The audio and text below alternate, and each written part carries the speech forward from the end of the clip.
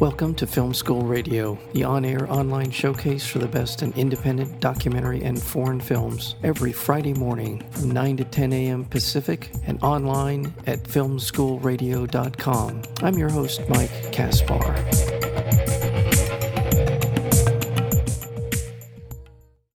The Monk and the Gun captures the wonder and disruption as Bhutan becomes one of the youngest democracies, one of the world's youngest democracies, known throughout the world for its extraordinary beauty and emphasis on gross national happiness. The remote Himalayan Kingdom of Bhutan was the last nation to connect to the internet and television and so much more. This is such a wonderful film. It's such a genteel story about people who truly care about each other, trying to figure things out in a world that's changing so rapidly around them. And just as Yak in the Classroom was such a remarkable film, this one is as well. The Monk and the Gun. We're joined today by the writer and director, Pawo Choyning Dorji. Pawo, welcome to Film School. Thank you so much, Mike. Thank you so much for having me here once again. This is a wonderful film again, and I know that there are similarities between this and Yak in the Classroom in the sense it's filmed in Bhutan and the use of non-professional actors in this. I want to start by asking, where did the story come from? It revolves around the idea that Bhutan, at the declaration of the king, is going to become a democracy. Did that actually happen? Oh yes, Mike. For me as a filmmaker, just as with Lunana Yak in the Classroom, I get a lot of my inspiration from true events. That's what inspires me. And with The Monk and the Gun as well, yes, a lot of the film was based on true events. Bhutan, as you mentioned, was, one of the youngest democracies in the world. We were the last country to allow television, to allow the internet. And when you are a country that is so isolated and protected from the outside world, shunning away, things like internet and television, when you suddenly open up, there has to be kind of like, some sort of a course from the government as well to introduce its citizens to all the change coming in. And in 2006, Bhutan did have a mock election. And just as, you see in the film, the Yellow Party won that election as well. Which, I don't want to spoil what the Yellow Party means or what the Yellow Vote means, but I think it's appropriate. So did the king, in fact, this is such an extraordinary kind of mindset, if you will, for a leader to do what we see in the film, which is to basically get ahead of things, in a sense, in a manner of speaking, and say, let's begin the process of democratizing our society. That's extraordinary. Yeah, Mike, I studied political science in college, and I was studying that in the US. As a student, I was always someone who tried to like blend in and like kind of like not be so vocal in class. I think being a student from Bhutan, that was just how I was. And it was very interesting one day, our political philosophy professor, he storms into the classroom. And then he was, shouting out. He was like, as he walked into class, he was like, in The Prince, Machiavelli writes about the philosopher king, about how this leader comes in and he legitimizes his, rule. He stabilizes the state. He takes care of all the threats that might disrupt the stability of the state. And at the peak of his power and influence, he steps down to introduce democracy. And he was like, this is a philosophy. This has just been written in paper, and no one in the history of humanity has dared to do this until now. Some king in a country called Bhutan is doing this, and it's amazing. He is the philosopher king. And right then, of course, the entire class looks over at me, and then he realizes that he has a student from Bhutan. So for me, the inspiration for this story also, I think, comes from my own background as a student of political science, as a boy who was growing up with his diplomat father in different embassies and the United Nations missions around the world, and really, witnessing the veneration that people had for democracy and how it was happening in my own country, but then perceived by the locals, with a very different attitude. And I thought that would make, the foundations for a very wonderful story to share with the rest of the world.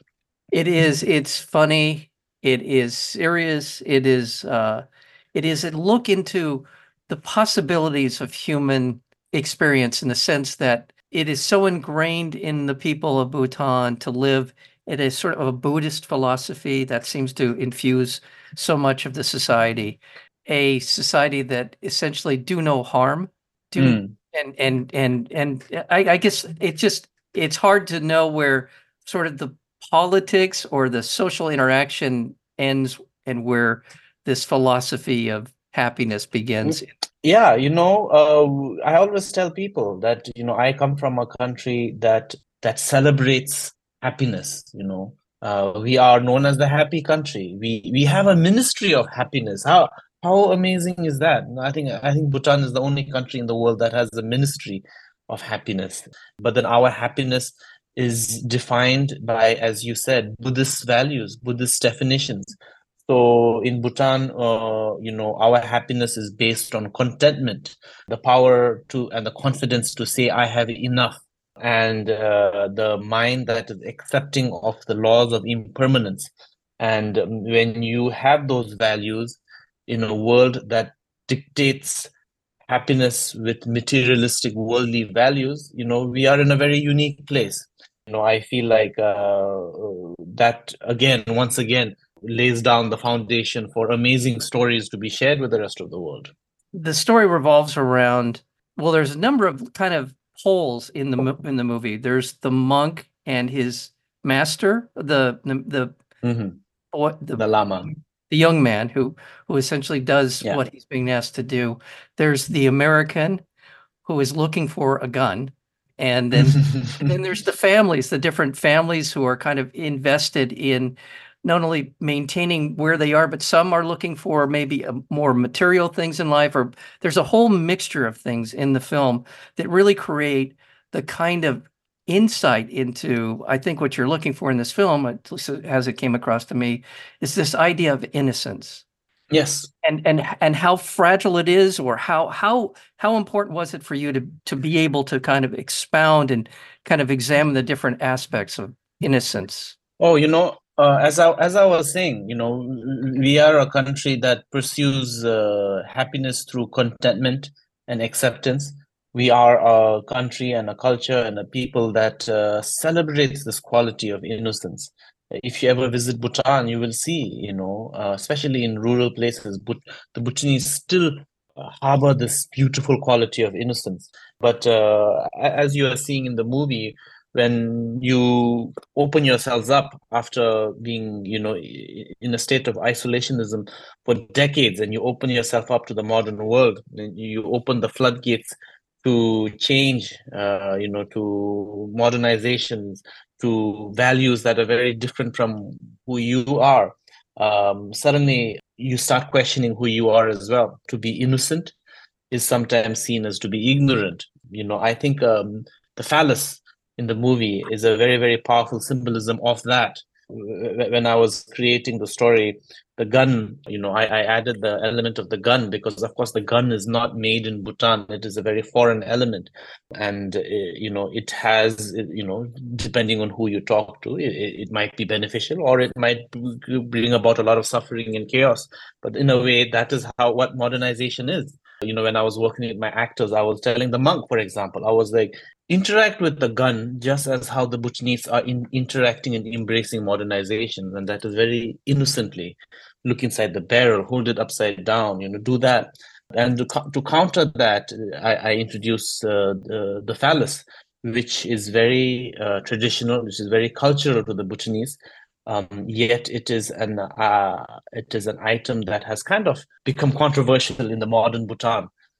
Because traditionally speaking, and as I mentioned in the movie, the phallus symbolizes it helps you achieve enlightenment. Because in the Bhutanese tradition, we believe everyone's ultimate goal is the state of enlightenment. But then the biggest obstacle to enlightenment is having inhibition. And in our tradition, we must destroy that inhibition. And how do we destroy it? Well, you keep giving yourself more inhibition until you realize that there is no inhibition. Everything is non-existent. So the phallus comes in because you feel uncomfortable. Who doesn't feel uncomfortable when they see a big wooden penis?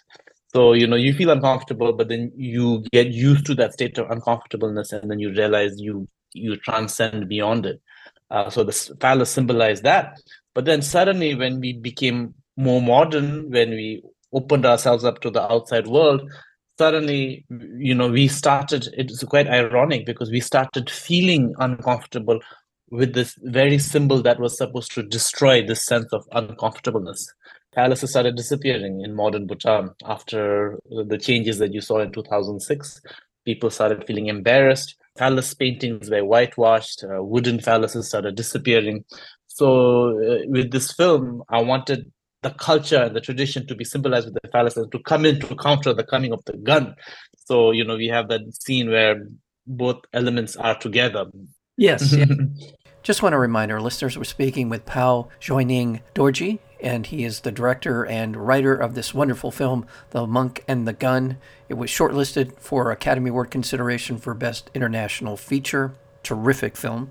Pawo's first film, Yak in the Classroom, was a finalist for Best International Feature Film just a couple of years ago. So, Pawo, congratulations. Both of your films have been at least shortlisted for an Oscar. So for me, it's an amazing journey. Like, I was telling people 3 years ago, I was on a mountaintop, 16,000 feet above the sea level, charging my one camera with solar batteries with the Yak in the Classroom. And then, fast forward 3 years, and I'm sitting here with an Oscar nomination and an Oscar shortlist.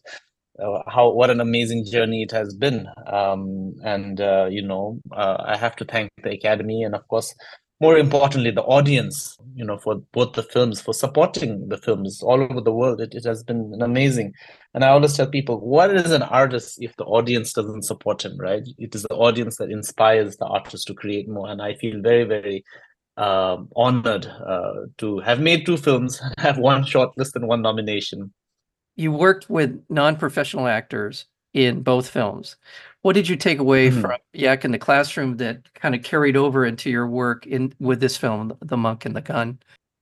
For me, working on the Yak in the Classroom, it was my first film, and I always tell people that it's not like I choose to work with non-professionals. That's the circumstances in Bhutan, and I like to make the best of it.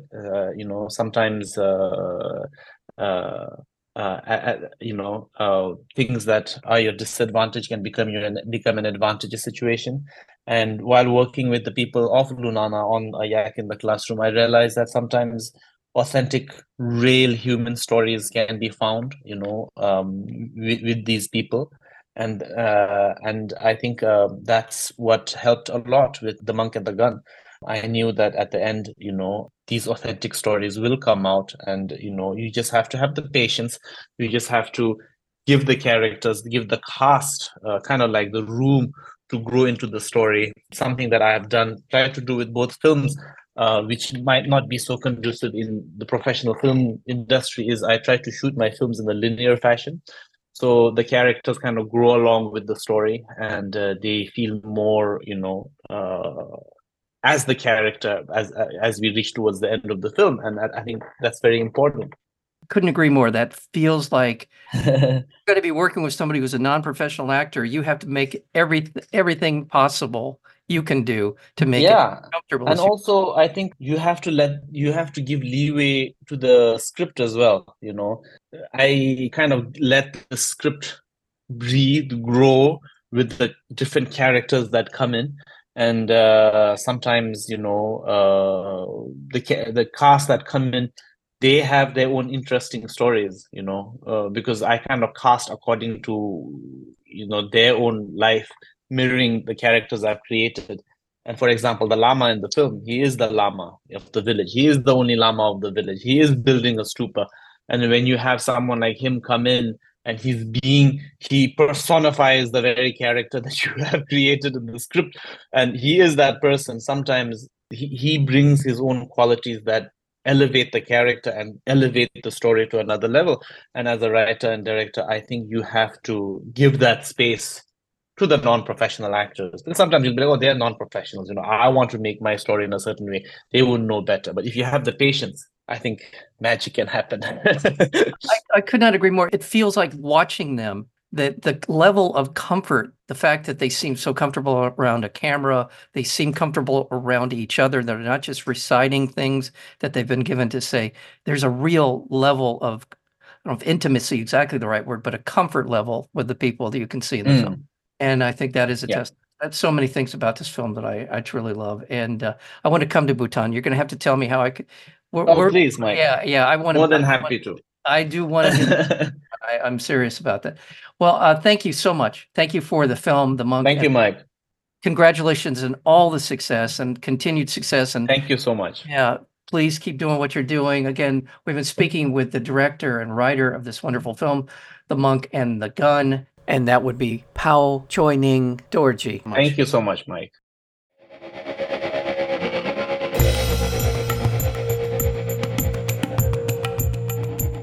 You've been listening to Film School Radio, the on-air online showcase for the best in independent documentary and foreign films. You can find out more about the program at filmschoolradio.com. I'm your host, Mike Kaspar. Thank you for tuning in, and we'll see you next week with another edition of Film School Radio.